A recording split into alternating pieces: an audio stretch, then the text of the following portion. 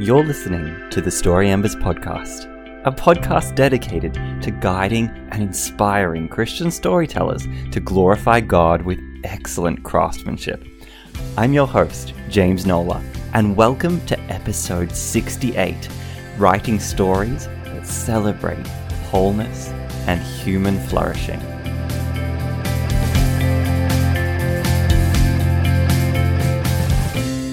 Today's episode is sponsored by author Amanda Dykes, spinner of hope-filled tales who spends most days chasing wonder and words with her family, and also the winner of the 2020 Christie Book of the Year Award. Stay tuned to find out more about Amanda's latest book during the episode. Welcome everyone to today's episode on the Story Embers podcast. I'm your host, James Nola. I'm Josiah DeGraff. I'm Gabrielle Pollock. And I'm Des Lamb.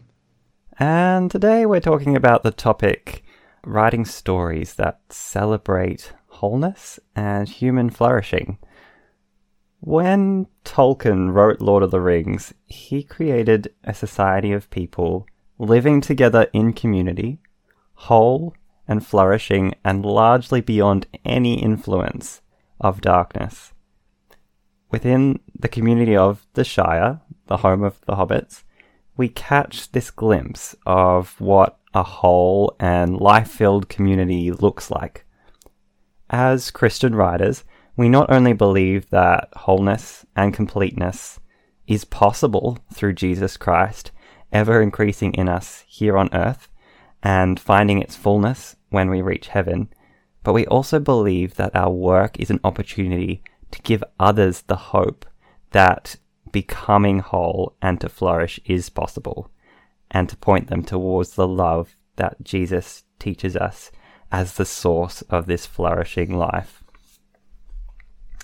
So, as writers, we show in our stories rather than telling, and this showing, not telling, is a key part of storytelling, and therefore showing what wholeness and human flourishing looks like is one way to give hope that it is possible to be whole and to flourish. So today we're discussing what ways might we as writers engage with depicting wholeness and human flourishing, and how does that translate to giving others the gospel of Jesus Christ. My first question for you guys today on the panel: how can we better understand human flourishing before we write about it so that we can depict those kinds of communities more naturally and more powerfully? One of my favorite ways to learn about what flourishing looks like is simply by listening, because I don't have that many original ideas myself, but I love listening to people who are much smarter than I am, or who just have different perspectives that help me to think about life. And at least for me, a lot of the times it happens over the course of conversations, with fellow believers. I think of, last week I was in my church's small group, and the topic of speaking the truth in love came up. And people are talking both about what does it really mean and what are some of the different ways in which we've kind of seen that term abused or thrown around or just used as an empty platitude in a way that isn't really accurately describing what the Bible is calling us to. And that conversation sparked a whole lot of thoughts in my head about, well, what does good communication really look like, which is a part of what does it mean to flourish as a human being. And, if we hadn't been studying Ephesians together and talking about it together, I don't think I would have immediately thought with as much depth or with as much complexity just from Ephesians 4 as I was forced to by the other people I was talking with. And so I think that having fellow believers that we're talking about life with, whether we're talking about the big things or the small things, at least for me, has been one of the best ways in which I've been led to think more about what does real human flourishing look like, in ways that eventually will, somewhere down the line trickle down into my stories and what I'm depicting as the good life. I think for me, studying healthy communities is something that happens unintentionally without me understanding that it's happening. But one of the ways in which you can take your experiences and kind of draw on them to find what a good community looks like is often through contrast. There are a lot of examples of great community, but there are also a lot of examples of terrible relationships. And so discovering and picking apart what makes a healthy community or a healthy relationship or a healthy communication sometimes can be easier when you have a bad example to contrast it with. That's very true. I definitely know that as well. There have been a lot of times in my life where it's been similar to that, Gabby, where it was being a part of a really unhealthy situation that taught me a lot about what healthy situations look like. Mm-hmm. And that's a really good point about why this topic is so important, because so much of the world is in so much darkness and pain and doesn't even realize it sometimes. So showing human flourishing, especially from a Christian perspective, can be like a splash of cold water in the face and very refreshing and eye-opening. I think for me, what catches my attention and makes me appreciate the elements of human flourishing is when it's shown through the lens of grace, especially in the small things. It can be even a sunset. You don't have to be wealthy or in a good position in life to have a sunset. It's there for everybody. And that's actually one of the reasons it's a sign of grace is how free and available it is. And there can be other things. A child, it can be just the fact that there's good in the world. Some theologians refer to the problem of good. Why, if people are bad, is there good in the world? And it can be the smell of rain, things like that. Just friends. So many small things that we take for granted. And when a writer can marinate in those things to show us that they aren't ordinary, that they're sublime, and that they're not natural, that they come from God, whether they say comes from God or not. But if in their head, that's what they're thinking, and they're trying to show that there is something divine about this grace, that feels like the feeling you get on a really good Thanksgiving meal, when you're just thankful and blessed and full to the top of your belly.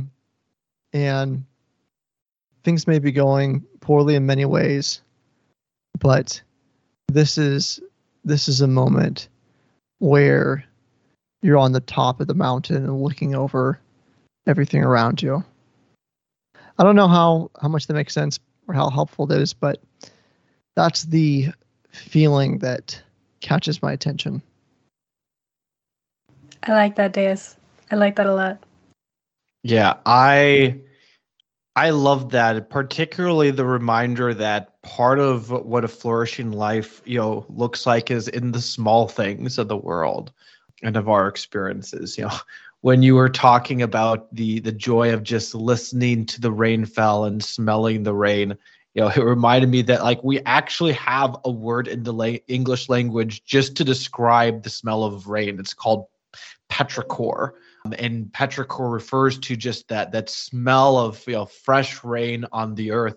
And I think the fact that we have a word for that very specific phenomenon is a sign to how much those little things matter.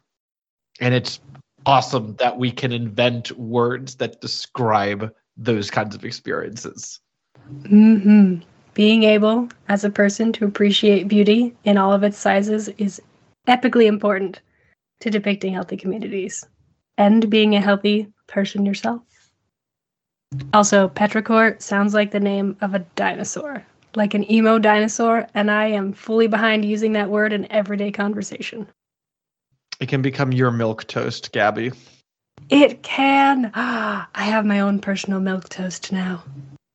For the benefit of listeners, one of the inside jokes in the Story Embers staff for a few years and running at this point is how much I love the word milk toast and use it every opportunity that I get. So there's your little behind the scenes look at what we really discuss at Story Embers. Deus, we're going to have to get you a word one of these days. You too, James. Mm-hmm. Yes. Maybe we'll have to have a vote on it. Well, if we're doing a vote, I'm going to have to choose some really challenging word for you because I don't want to make it too easy for you to use it all the time. I agree. I feel like it should sound both extremely sophisticated and awkward to say. Slightly pretentious too, I think. Yeah, that's pretty much my personality, is pretentious and awkward and excited at the same time. You said it, not us. Yes. Though also, you did just have the most beautiful description of appreciating beauty, so, I mean, you kind of deserve it.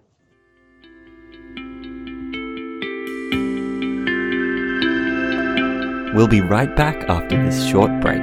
Stay tuned. Today on the podcast, we're featuring Amanda Dyke's latest historical mystery, All the Lost Places. Here's a peek at this riveting Venetian tale. When all of Venice is unmasked, one man's identity remains a mystery. 1807. When a baby is discovered floating in a basket along the quiet canals of Venice, a guild of artisans takes him in and raises him as a son, skilled in each of their trades. Although the boy, Sebastian Trovato, has wrestled with questions of his origins, it isn't until a woman washes ashore on his lagoon island that answers begin to emerge. In hunting down his story, Sebastian must make a choice that could alter not just his own future, but also that of the beloved floating city. 1904. Daniel Goodman is given a fresh start in life as the century turns. Hoping to redeem a past laden with regrets, he is sent on an assignment from California to Venice to procure and translate a rare book. There, he discovers a city of colliding hope and decay, much like his own life, and a mystery wrapped in the pages of that filigree-covered volume. With the help of Vittoria, a bookshop keeper, Daniel finds himself in a web of shadows, secrets, and discoveries, carefully kept within the stones and canals of the ancient city, and in the mystery of the man whose story the book does not finish, Sebastian Trovato. Purchase your copy of All the Lost Places by Amanda Dykes at amandadykes.com/mybooks.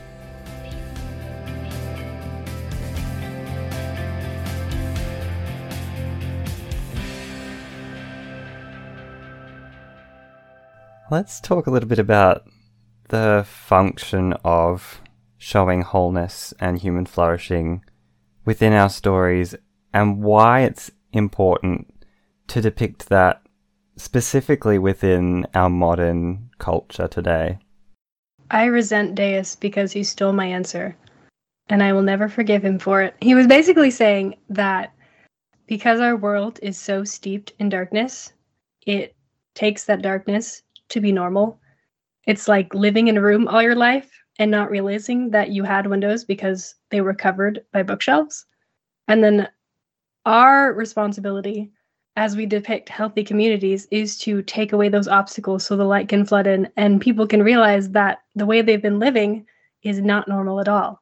One of the things I've realized as just an adult and getting more experience out in the world is how much things I take for granted as a Christian who's grown up with a fairly healthy family and healthy experiences and friendships and such, is the things I think are normal, people don't have any category for. to a large degree, and they don't see or know some of the beauty of just the way God has us do things, the joys that come from love and responsibility and hope, and some of those things that only come from the hard work that those who've taught us have laid down for us. So showing a little bit of that could be extremely shocking for some people. And one of the things I think about on that front is how easy it can be, if we're not thinking intentionally about this, to just float along with the waves of the culture in this regard. Yeah, there was, with one of my previous novels, some feedback that I got from a beta reader that really made me stop and think. And the reader had been reading the story, and as she was explaining some of her comments and some of her suggestions, she made she made the point. She's like, so much of this novel, the protagonist is having to deal with all these different challenges, and there are all these bad things that are happening to him, which is accurate. That's how I was designing it. That the protagonist faces a lot of obstacles. There's a lot of challenges, because of the fact that, I wanted to increase the suspense, the tension of the story, make it a riveting read. One of the things that she asked is, what is he fighting to preserve? I see so many of the bad things that exist in the world that he's trying to stop. I know what he's fighting against, but what's he fighting for? And are there ways that you could show us what are the good things of this world that he's fighting to preserve? And that really made me stop and think, because as I considered that, I realized, that isn't really present in the story, but it ought to be. To go back to the example that you opened this episode with, James, about the Shire, I think that's one of the reasons why we love Tolkien, is because he paints such a vivid depiction at the beginning of the story about what his characters are trying to preserve. And so that feedback from the beta reader has affected me for the things that I have written since. It's easy for me to just get caught up in, how can I just make everything worse for the protagonist and all the bad things that are happening to him. But I think it's also just as important as, we're not just asking what are the bad things that can happen to the protagonist, but what are those rays of light and home going to look like? And how can we show what we're seeking to preserve just as powerfully as the evil forces we're going up against? That is such a practical way of how to show wholeness in your novel, and I very much appreciated that. Thank you, Josiah. That's cool. So I have a question for you both. There's a theological take or just emotional perspective that a lot of Christians have that I think can keep us from showing human flourishing the way we could. And that's what I would call this escape to heaven ideology, which is especially seen in Christians who are really going through a lot of suffering and understandably just really long for heaven. And that's a good thing. But in the perspectives I see from them in real life and in some of the stories that are like that, it gives a very, very dim picture of life here on earth. And then you'll see this moments of this ethereal, almost untouchable goodness that is just wonderful but far away, that comes from a sudden new catastrophe, comes from a character actually dying, going to heaven, or some sort of spiritual encounter that's very unlooked for. And there's a super sharp contrast between darkness and this one moment of light. And that can be very powerful. But thinking through my experience with stories, I think that often the smaller moments of grace and points where something unexpected and fairly normal happens that's good and wonderful and shows God's character often impacts me more. Do you find that that's the case, or is that just me? Can you give like a specific example? Yeah, let me think here. Maybe one will come to me from a story as I'm talking, but an idea I've been thinking about for a while is some scene I want to write eventually where a character is just really shaken by God being good to them and something turning out right. And them, having really had to surrender and go through a lot of pain, and learning to deal with the hard blows that God gives us in our lives, and then suddenly realizing that that isn't the summation of God's character, that he also just loves to bless us.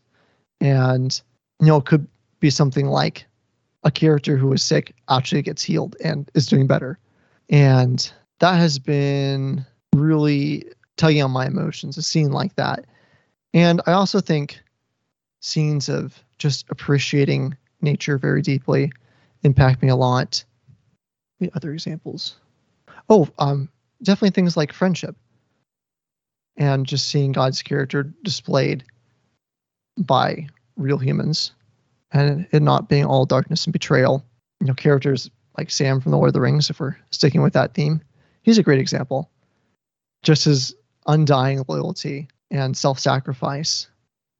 That's bigger in some ways than characters like Gandalf and Aragorn and some of those bigger, stronger characters. Even more than like the Valar, if you're familiar with some of the lore, the actual angels, gods from Middle-earth, the people who are holier and mightier, but seem kind of far away.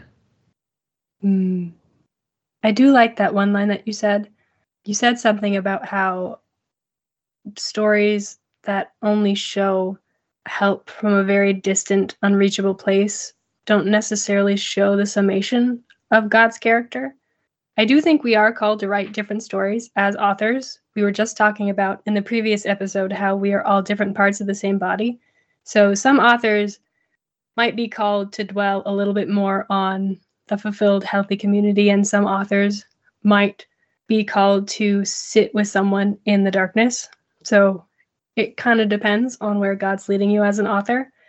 But I do think it is the contrast of the small good things in the midst of overwhelming darkness that make me personally long for heaven and redemption and when the earth will be made new. The Book Thief is a really big one for me in that area, and so is A Monster Calls. They're pretty dark books, but the small goodness in them is really powerful because of that contrast. There are two examples that came to my mind as I've been thinking about small acts of goodness. The first is in one of my favorite classical novels, or not a novel actually, classical stories, which is the Iliad by Homer, which ends with Achilles and Priam, these mortal enemies, sitting down at a tent in the middle of negotiations and just weeping together, because they can look at each other and realize that each of them has lost so much in this world. And there's this deep temporary unity that they feel in the fact that they can both look at their fierce enemies and see a good bit of themselves in them. And it's a small moment because it's not going to end the war. The next day, they're going to go back to fighting and killing each other. But that small moment is just so powerful, and has brought tears to my eyes when reading it because of how poignant it is. As a bit more of a modern example, I think about a line from Batman at the end of The Dark Knight Rises, when he's talking to Commissioner Gordon during the climax, and he's trying to explain some things about heroism. And he says to Commissioner Gordon, a hero can be anyone. Even a man doing something as simple and reassuring as putting a coat around a little boy's shoulders to let him know that the world hasn't ended. And we get the flashback there to Commissioner Gordon comforting a young Bruce Wayne after his parents were murdered by just putting a coat around him and just being there for him in that gentle moment. And there's something about that poignant moment that's more powerful than seeing Batman saving the city from the atom bomb. And I think part of it is that, most of us, we aren't in situations where we're saving the world from an atom bomb. There's a certain amount of thrill that we feel about it, but there's a bit less relatability. But just sitting next to and comforting someone, well, that is a deeply relatable moment. But how do you know that I'm Josiah, about that atom bomb? I was gonna, you and me both days. Well, let me take it back. Most of us normal plebeians don't have experience saving people from atom bombs, but I will say nothing about what either of you are doing in your secret lives. You didn't know that we're secret superheroes. I know, but I was trying not to out you guys in the Story Embers podcast, but Gabby, you're going to out yourselves. Don't stop me. Gabby's basically like Catwoman. I agree with this. I definitely do. This is true. This is correct. But please, if there is a bomb in your area, don't call me.